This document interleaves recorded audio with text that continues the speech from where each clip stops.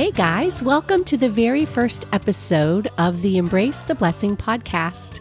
I'm so excited you're here. Thank you for tuning in. I wanted to use this first episode as an opportunity to introduce myself and tell you a little bit about our family, also to share a little background about why this podcast was created. So my name is Sandy Deppish, and my husband Rick and I have been married for 34 years. 34 years. I just can't even believe it when I say that because in my head, I'm still 27. I don't understand how it's possible as a 27-year-old to be married for 34 years, but there it is. It's reality. So we have 5 children that are now all adults, and our oldest one is just 4 weeks away from having her first baby, our first grandchild, and I am ecstatic. I am so excited for this next chapter of our lives. So if you are a seasoned grandparent, you need to share some of your very best grandparenting tips with me so that I can be ready.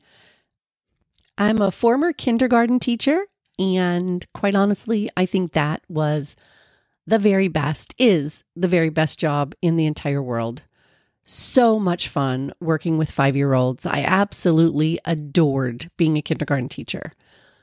Currently, I work with high school students with intellectual and developmental disabilities, which is interesting because I said for many years I would never touch high school with a 10-foot pole. But guess what? I love these guys. It is so much fun. We work on self-advocacy skills, helping them to learn that they have a voice to make a choice about their future, and helping them prepare for the world of work when they're done with schooling, and also prepare for what they want their future to look like. So now let me back up and tell you a little bit about the earlier years. When I was just about to turn 42 years old, our youngest son, Josiah, was born. And his siblings at the time were 11, 9, 4, and 19 months old.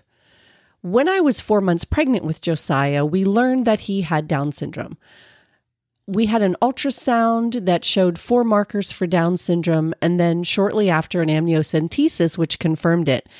And even before the call came in saying definitively, yes, this child is going to have Down syndrome, I just knew in my heart that he did.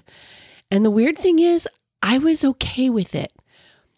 I don't know how to describe it because I've talked to a number of moms who all had different experiences, and everybody's emotions are valid. What you feel is what you feel.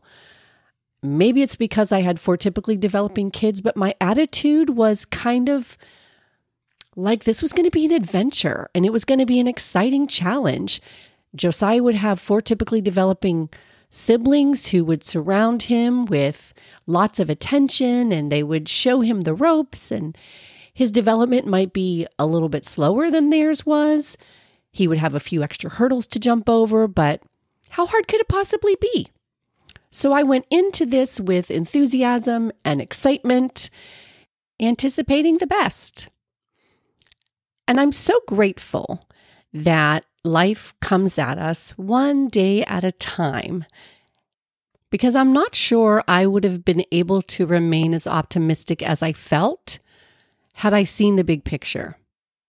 Josiah was born with a large cataract that covered his left eye completely, and so that needed to be removed immediately. But before that could even be scheduled, everyone in our family got sick.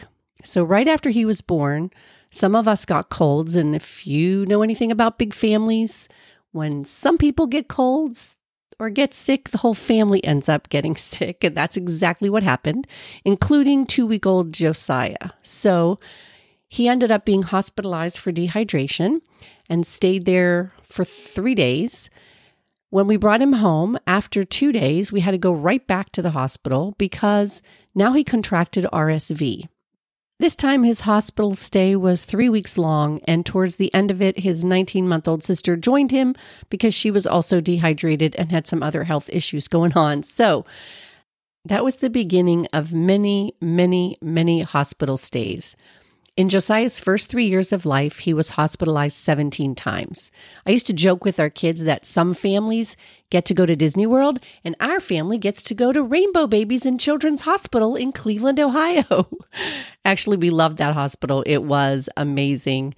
Unfortunately, the kids were homeschooled at the time, so it wasn't a huge disruption to our lives to have to drop everything to temporarily move into a hospital when we needed to. So Josiah's cataract surgery was postponed until he was 9 weeks old, and between birth and 9 weeks of age, he was patched. Both of his eyes were covered with a soft cloth patch to prevent the good eye from doing all the work and the bad eye from atrophying. You know, when I look back on it now, those first few years were really just a blur. There were so many doctor's appointments, so many specialist appointments, therapists coming in and out of our house as if we had a revolving door. And at the time, even though it felt like they were very challenging times, it was nothing compared to the adventure that was in front of us. And I can honestly say that it is only by the grace of God and our strong faith that we made it through any of it. I'm so grateful that at that time we lived near family and we had an incredible church and amazing friends, and we were surrounded with a lot of support, which was extremely helpful. I don't know how you get by without family and friends and faith. For me, they were lifelines, and I am eternally grateful for everybody who poured into us when we were barely surviving. So let me add this to the story to help you get a better perspective of how things were shifting. From an early age, Rick and I noticed that Josiah seemed a little bit different than other children who had Down syndrome. I noticed as an infant that he didn't really look into our eyes after his surgery and after his vision was better. We just didn't see him looking at us. It was almost as if he was looking through us. I remember wiggling my fingers in front of his face to try to get a reaction, and there was none. He would stare at lights. He would stare at ceiling fans. I remember one of his therapists describing him as having a flat affect, and it just seemed pretty apparent to us that something more was going on. So we started questioning Josiah's pediatrician and his therapists, and we talked to some specialists, and we asked everybody, is there something more here? And everyone said no. We were thinking autism, and they were saying, there's no way Josiah has autism. He would never let us get this close to him. He would never be as affectionate as he is. And he would never want to snuggle and cuddle like he does. So clearly, everybody was telling us no. And even though our gut was telling us something different, we wanted to believe them. And so for a little while, I think we just let that go. We moved to Texas right before Josiah turned 4, and he was enrolled in a preschool program for children with developmental disabilities. I think it was there that we started to see a big difference between his abilities and the abilities of some other students in his class. He was a sweet, easygoing little guy, but he was incredibly hyper, and he required no sleep at night. Literally 3 to 4 hours of sleep is all he needed, and he was good to go. And I remember on the days when he would go 2 or 3 nights with very little sleep, he would do incredibly well at school. And on the nights when he had a really great night of sleep, the next day at school would be a mess. For us, trying to adjust to nights with little to no sleep and then days very full of activity with 4 other kids was nearly impossible. I remember around this time doing a lot of research online to try to understand how we could best survive this hyperactivity. And I remember finding a group of parents who were sharing about their children that were sweet and precious when they were 3 and 4 and 5 years old. And around age 6 or 7, they started changing drastically. Their behaviors became more erratic. They started to be self-injurious and aggressive. And in some cases, they destroyed the homes, ripping up furniture, breaking lamps, knocking over tables, pretty much wreaking havoc on the household. I read those articles in shock and disbelief and thought, oh my gosh, these poor families, how could they survive something like this? I can't imagine what their lives must be like. And thank you, Jesus, that is not our life and that our sweet boy would never behave in such a way. Oh my, I was so naive. It was around age 5 that we started to see some behaviors that were concerning. And the next 3 years were extremely difficult and some of the darkest days we walked through. When Josiah was 8, we enrolled him in a residential training treatment center an hour away from our home. And it's still very difficult for me to talk about because for the next 10 months, Josiah lived away from his family and from everyone he knew and loved, who knew and loved him best. We did it with his best interest at heart because he needed some support. We needed a break. Our family was breaking and we needed to mend. And at the time, it seemed like it was our only option. We went into it knowing it was a 6-week program that turned into a 3-month program and then a 6-month program and ultimately ended after 10 months. And during that time, Josiah seemed to thrive. There were nightly calls, which was really interesting because for a non-speaking child to make a call home to his family once a night was interesting. But we would sing to him and tell him Bible stories and tell him how much we loved him and missed him.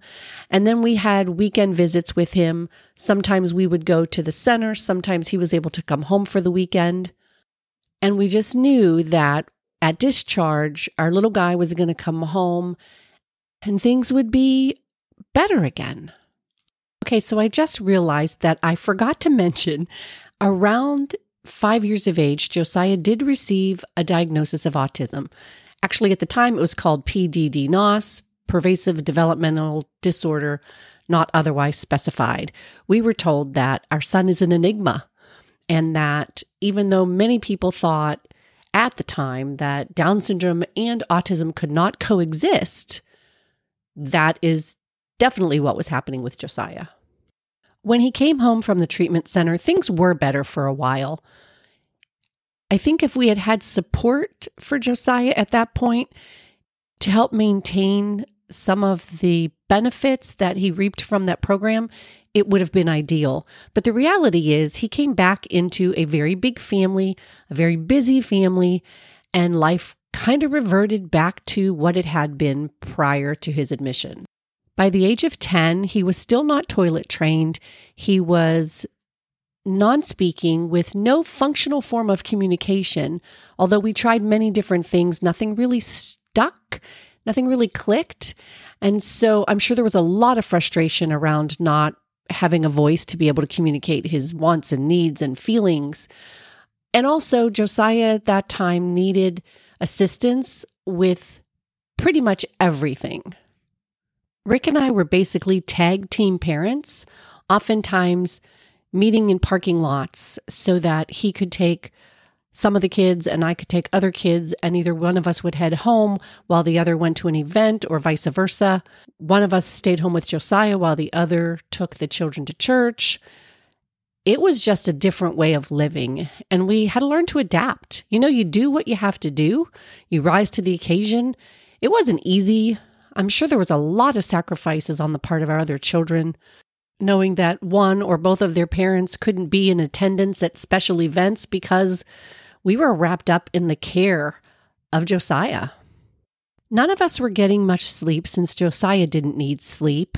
There were times I remember driving him around at 11 o'clock at night just so he could calm down and hopefully relax enough to be able to fall asleep, and so that the rest of the family could have some peace and quiet and be able to get a good night's sleep. And it was around this time that puberty hit. And I am here to tell you that is a whole nother ballgame. School at this point became extremely difficult. We often were getting calls in the middle of the day to come and pick up Josiah due to aggressive and self-injurious and destructive behaviors, he could no longer stay in the classroom. That continued for a few months until we finally decided it might be time to rethink public school. We had homeschooled in the past, so we made the decision to pull Josiah out of school and keep him at home.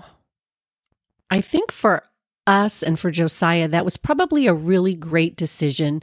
He seemed less agitated and a little more settled at home, although behaviors were still an increasing challenge for us to try to figure out.